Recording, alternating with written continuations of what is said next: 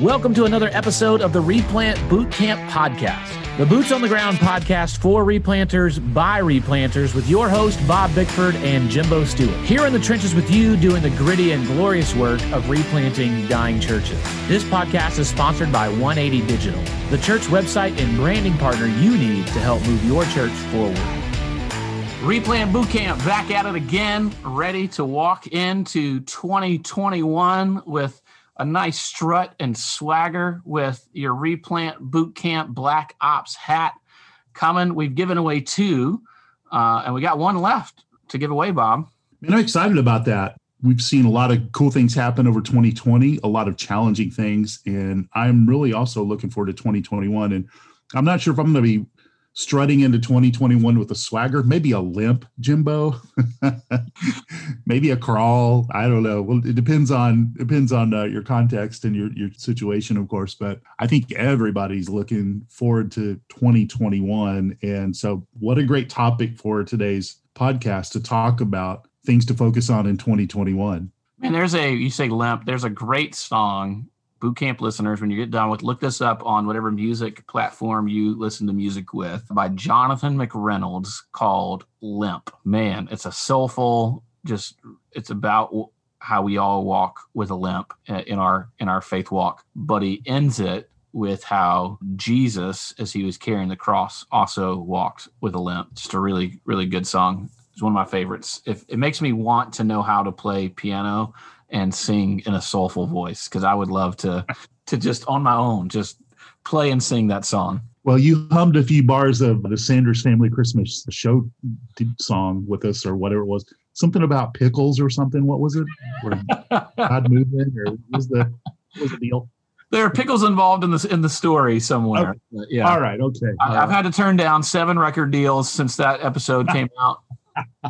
I released my voice out in the world, and it's been overwhelming, to be honest, Bob. Man, well, I was just impressed. You sounded really good, and you claim that you can only keep that up for a couple of bars. But, man, I thought you did really nice. I appreciate that. Well, Bob, I hope you had a great Christmas. I am excited about what all God might do in 2021. I've been doing a lot of Zoom consults with some churches and ministry leaders lately. And it just got me thinking, going into 2021, going into a new year feels like a reset, but it may not be. And there's always this sense of uncertainty. What are we going into? But I feel I don't know about you, Bob, but I feel more of a weight of, I don't know what I'm walking into in 2021. And so I was trying to think through the other day, what would be the irreducible minimums? If, who knows what's going to happen in 2021. And no matter what happens, what should we do as we lead churches? I thought through 5 or 6 things that we could talk through today that I think it would be really helpful for replanters, revitalizers, pastors in general. If just at least focus on these 5 or 6 things, these are the things I think that really matter. And so I want to list those out real quick, and then let's come back and talk through them. So first, pursue first the kingdom of God and his righteousness. Second, preach the word. Third, equip the saints for the work of ministry. Fourth, make disciples that make disciples. Fifth, engage the community. And sixth and last, trust the Lord to build his church. Trust the Lord for the harvest. I think, Bob, as we jump into those things, it's always important as we think about stuff like New Year's resolutions and resetting, what's important, what are the priorities in our life, that we constantly realign and remind ourselves the importance of pursuing first the kingdom of God and his righteousness. Absolutely. So most of us, and if you think about what we're going after, is we're going after the fruit of some result, the fruit of some activity, right? And so most of us who are pastors engage in whatever we engage in for the purpose of really growing the church or seeing, people discipled, those sorts of things. And Jesus always brings it back down to the central part of our lives. In the Sermon on the Mount, when he's talking about worry and people stressing about all the things in their life, and pastors have had plenty of things to stress about this year in terms of attendance and budgets and conflict within the church and et cetera. And so bringing it back down to what Jesus said is pursue the kingdom of God first, right? Seek ye first the kingdom of God and his righteousness. And then what does he say? And all these things will be added to you, right? So I think this is a great place for us to start. What does it look like for me, for our church, for our leaders to really be serious about the kingdom of God and his righteousness? And then from that, everything else is added to us. So it's a really the first one you've listed there is an important one because it's the starter, right? We got to start there. Yeah, and I appreciate in that idea of first, it's of first importance, not first as in, let me pursue the kingdom of God and his righteousness for a few minutes and then check. I have knocked that off my to-do list and now I get to pursue what I want for the rest of the day. But pursue first. I mean, it's in context of the Sermon on the Mount, and Jesus is talking in Matthew 6 about not worrying about finances, not worrying about, and I've always appreciated how the Lord in that, knowing the justifications we would try to come up with, really even goes before us and says, hey, and this is the Jimbo paraphrase, but essentially the Lord says, hey, I know that you're worried about even basic things, maybe like, clothes on your back, food on the table, roof over your head. But even those things, don't worry about those things. The Lord knows. The Lord knows what your church needs. The Lord knows what you need. The Lord is not unaware. He's actually the only one that is not. He's the only one that is not unaware of what's going to happen in 2021. We're all going in a little bit gun shy from 2020 going into 2021. Is this going to be a better year? Is it going to be more of the same? What's going to happen? Is the vaccine going to work? Is it going to invoke the zombie apocalypse? Is it going to install the mark of the beast in all of us? Is it going to tap us into Russian hackers and they're going to know everything about us? Or what is 2021 going to bring? But the Lord knows, and we should pursue first his kingdom and his righteousness and let him take care of all those things that create anxiety in our heart. Yeah. And then he wraps that up. That section is just by saying, don't worry. Right. Yeah. Don't worry. So if we're approaching the start of a new year, new ministry season, new calendar year, there's probably some guys out there that have a lot of anxiety about it. And I think this is a great first importance. Like you said, let's start with seeking God's kingdom and his righteousness. And just make sure that we're doing that in everything that we do personally, in our own life, in our own walk, making sure that we are abiding in Christ. We're pursuing first the kingdom of God and righteousness in our own walk, in our relationships, and how we lead the leadership of our church and the organizational leadership of our church and all those things. Number 2, preach the word. There was a great quote that just stuck out in my heart in my hardest season at our church. I went to a preaching conference called Cutting It Straight. H.B. Charles here in Jacksonville, well-known communicator, host what is the best preaching conference I've ever been to called Cutting It Straight. And I was there, and H.B. Charles was talking about when you deal with adversity and difficulty in ministry. And if you've ever seen H.B. Charles preach, you know he's always wearing the same exact outfit.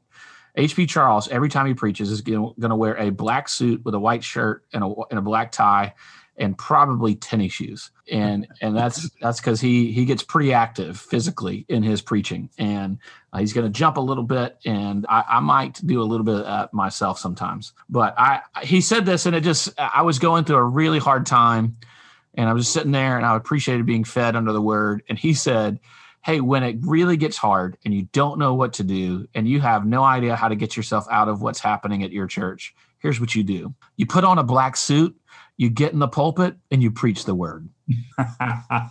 And that Sunday, I don't normally wear a suit and tie. That Sunday, Bob, I wore a black suit, I got in the pulpit, and I preached the word. Did you wear tennis shoes? No, I dressed all the way up. But I told my church, okay, we're going through a lot. Here's what H.B. Charles said. And so here's what I'm doing. I put on my black suit. I'm in the pulpit, and I'm going to preach the word. Well, man, that's awesome. The reality is we get so caught up with the externals and all of the things that go around, facilitating facilitating a gathered worship experience or leading a church in these times. And there are not many people who really get back to saying, preach the word. So you get the H.B. Charles, you probably get the John MacArthur's, you got some others that they're just focusing on preaching the word. And I was doing a consult recently, and I ran, we were out of church, and they're very much word-centric, scripture-centric, and they preach the word. And that's great and awesome. And I want to say this in the context of us talking about this. In preaching the word, it doesn't mean that we just exclusively focus only on that and we take our thoughts and our perspective off everything else, right? And just let everything else kind of go to shambles. But I think what you're talking about is you're talking about the sufficiency and supremacy of God's word as it's proclaimed in the power of the Holy Spirit, along with what some people call that unction, that urgency of this is what God says, so we believe it, right? Mm-hmm. This is what he calls us to, so we'll be obedient. Mm-hmm. This is what he says about the world and the way we should see it, so we adopt that, right?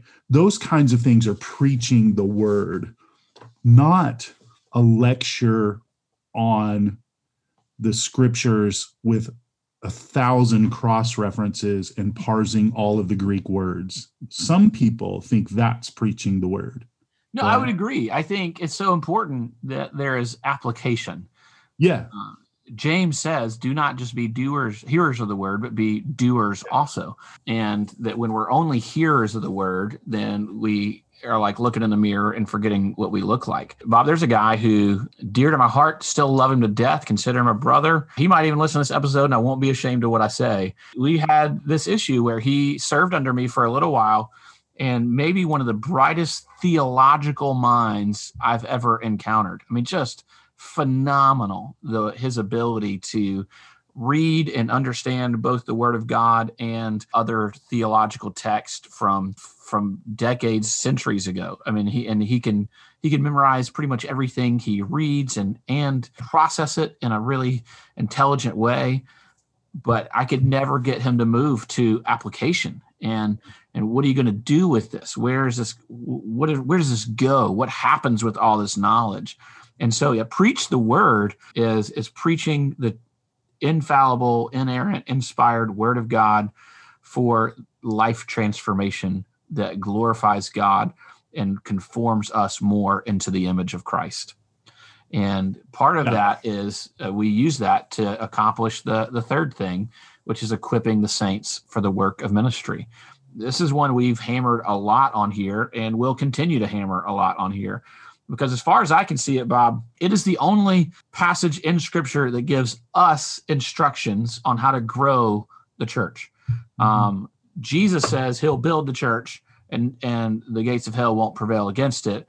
But the only time that I find specifically we get instructions on using the word growth, church growth, Ephesians 11:16, when each part plays its role properly, the church will build itself up in love.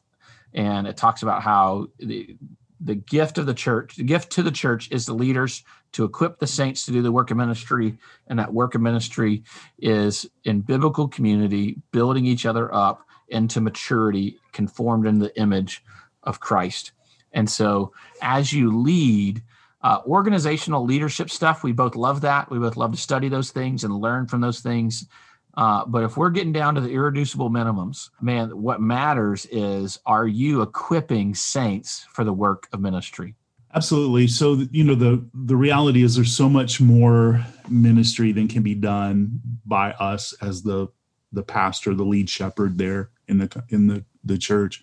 And so we will either lead to our capacity or we'll lead towards an exponential type of capacity by leading others to do the works of ministry. And I want to also add this, that most of the time when I grew up in churches hearing pastors speak on this passage and then talking about equipping the saints for the works of ministry, it was always administrative ministry, right? So it was greeters, Sunday school teachers, et cetera, et cetera.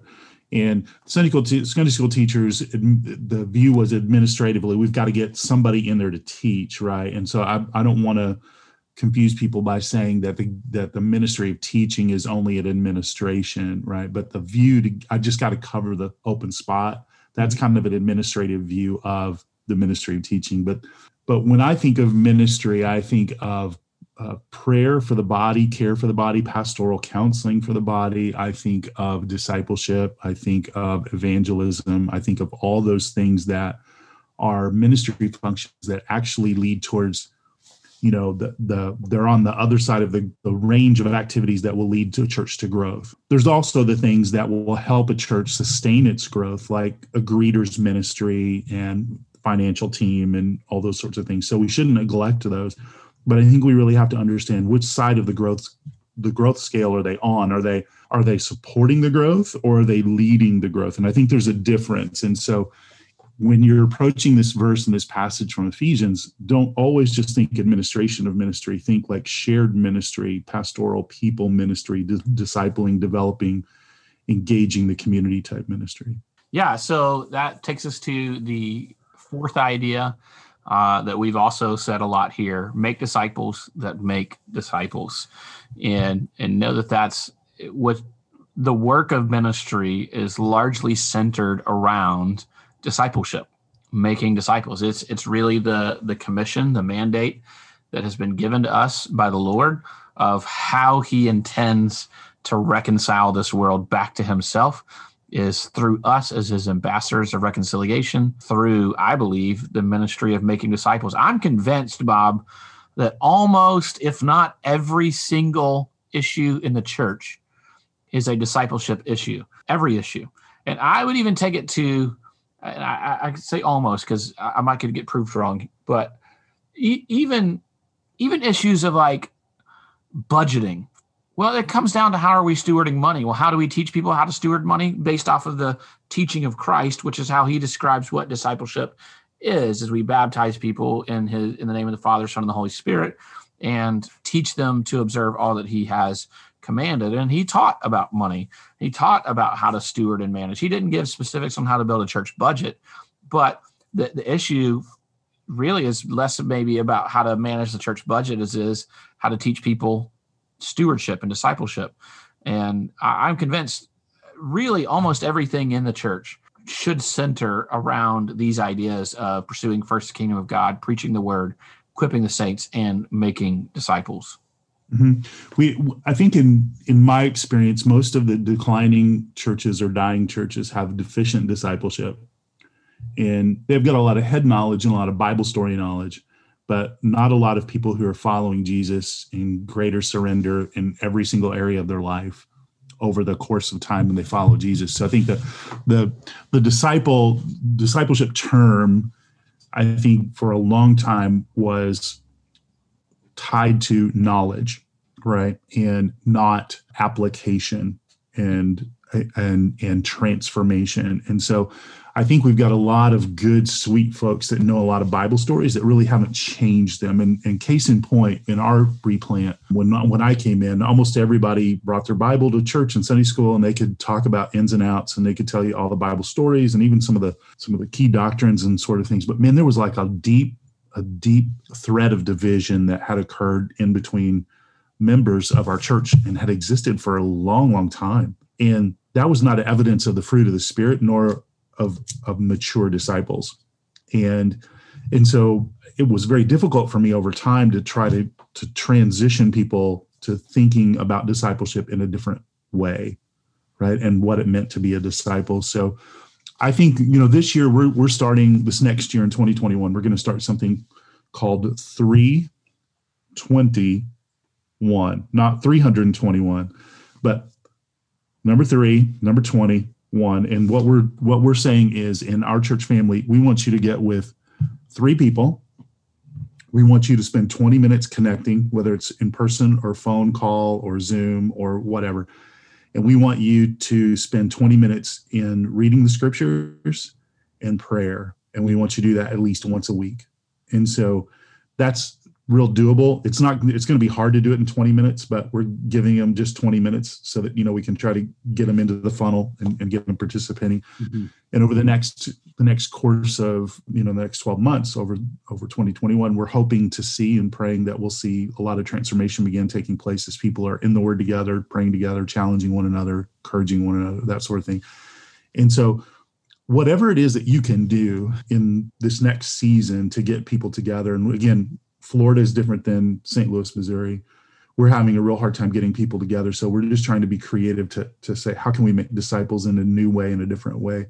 But whatever it is you can do to get people together and praying together and reading God's word unto application and transformation, I think you're going to see God do some good things in your church. Absolutely. And out of that discipleship, the next step is engaging the community. So we've quoted oftentimes Mark Clifton's definition of success in a replant or revitalization is a culture of making disciples that makes the community a noticeably better place.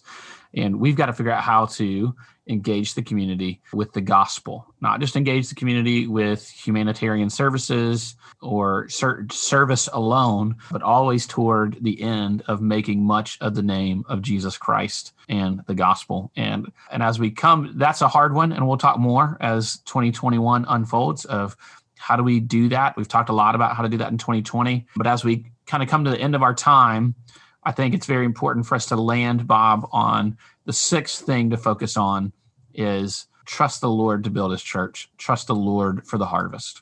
Yeah, some of us are going to experience a harvest that is, we're all going to experience a harvest that's unique to us and unique to our context.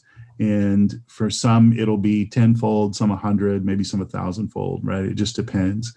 And just trust God to be the one who builds the church and brings the harvest.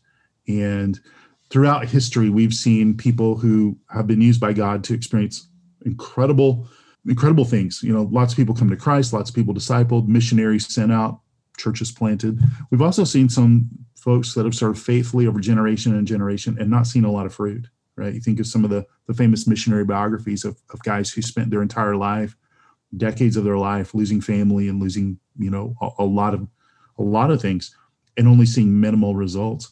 Right. We're not saying do these things unto a particular, then your church is going to blow up. Right. This is not 30 days to seeing you break the 200 barrier.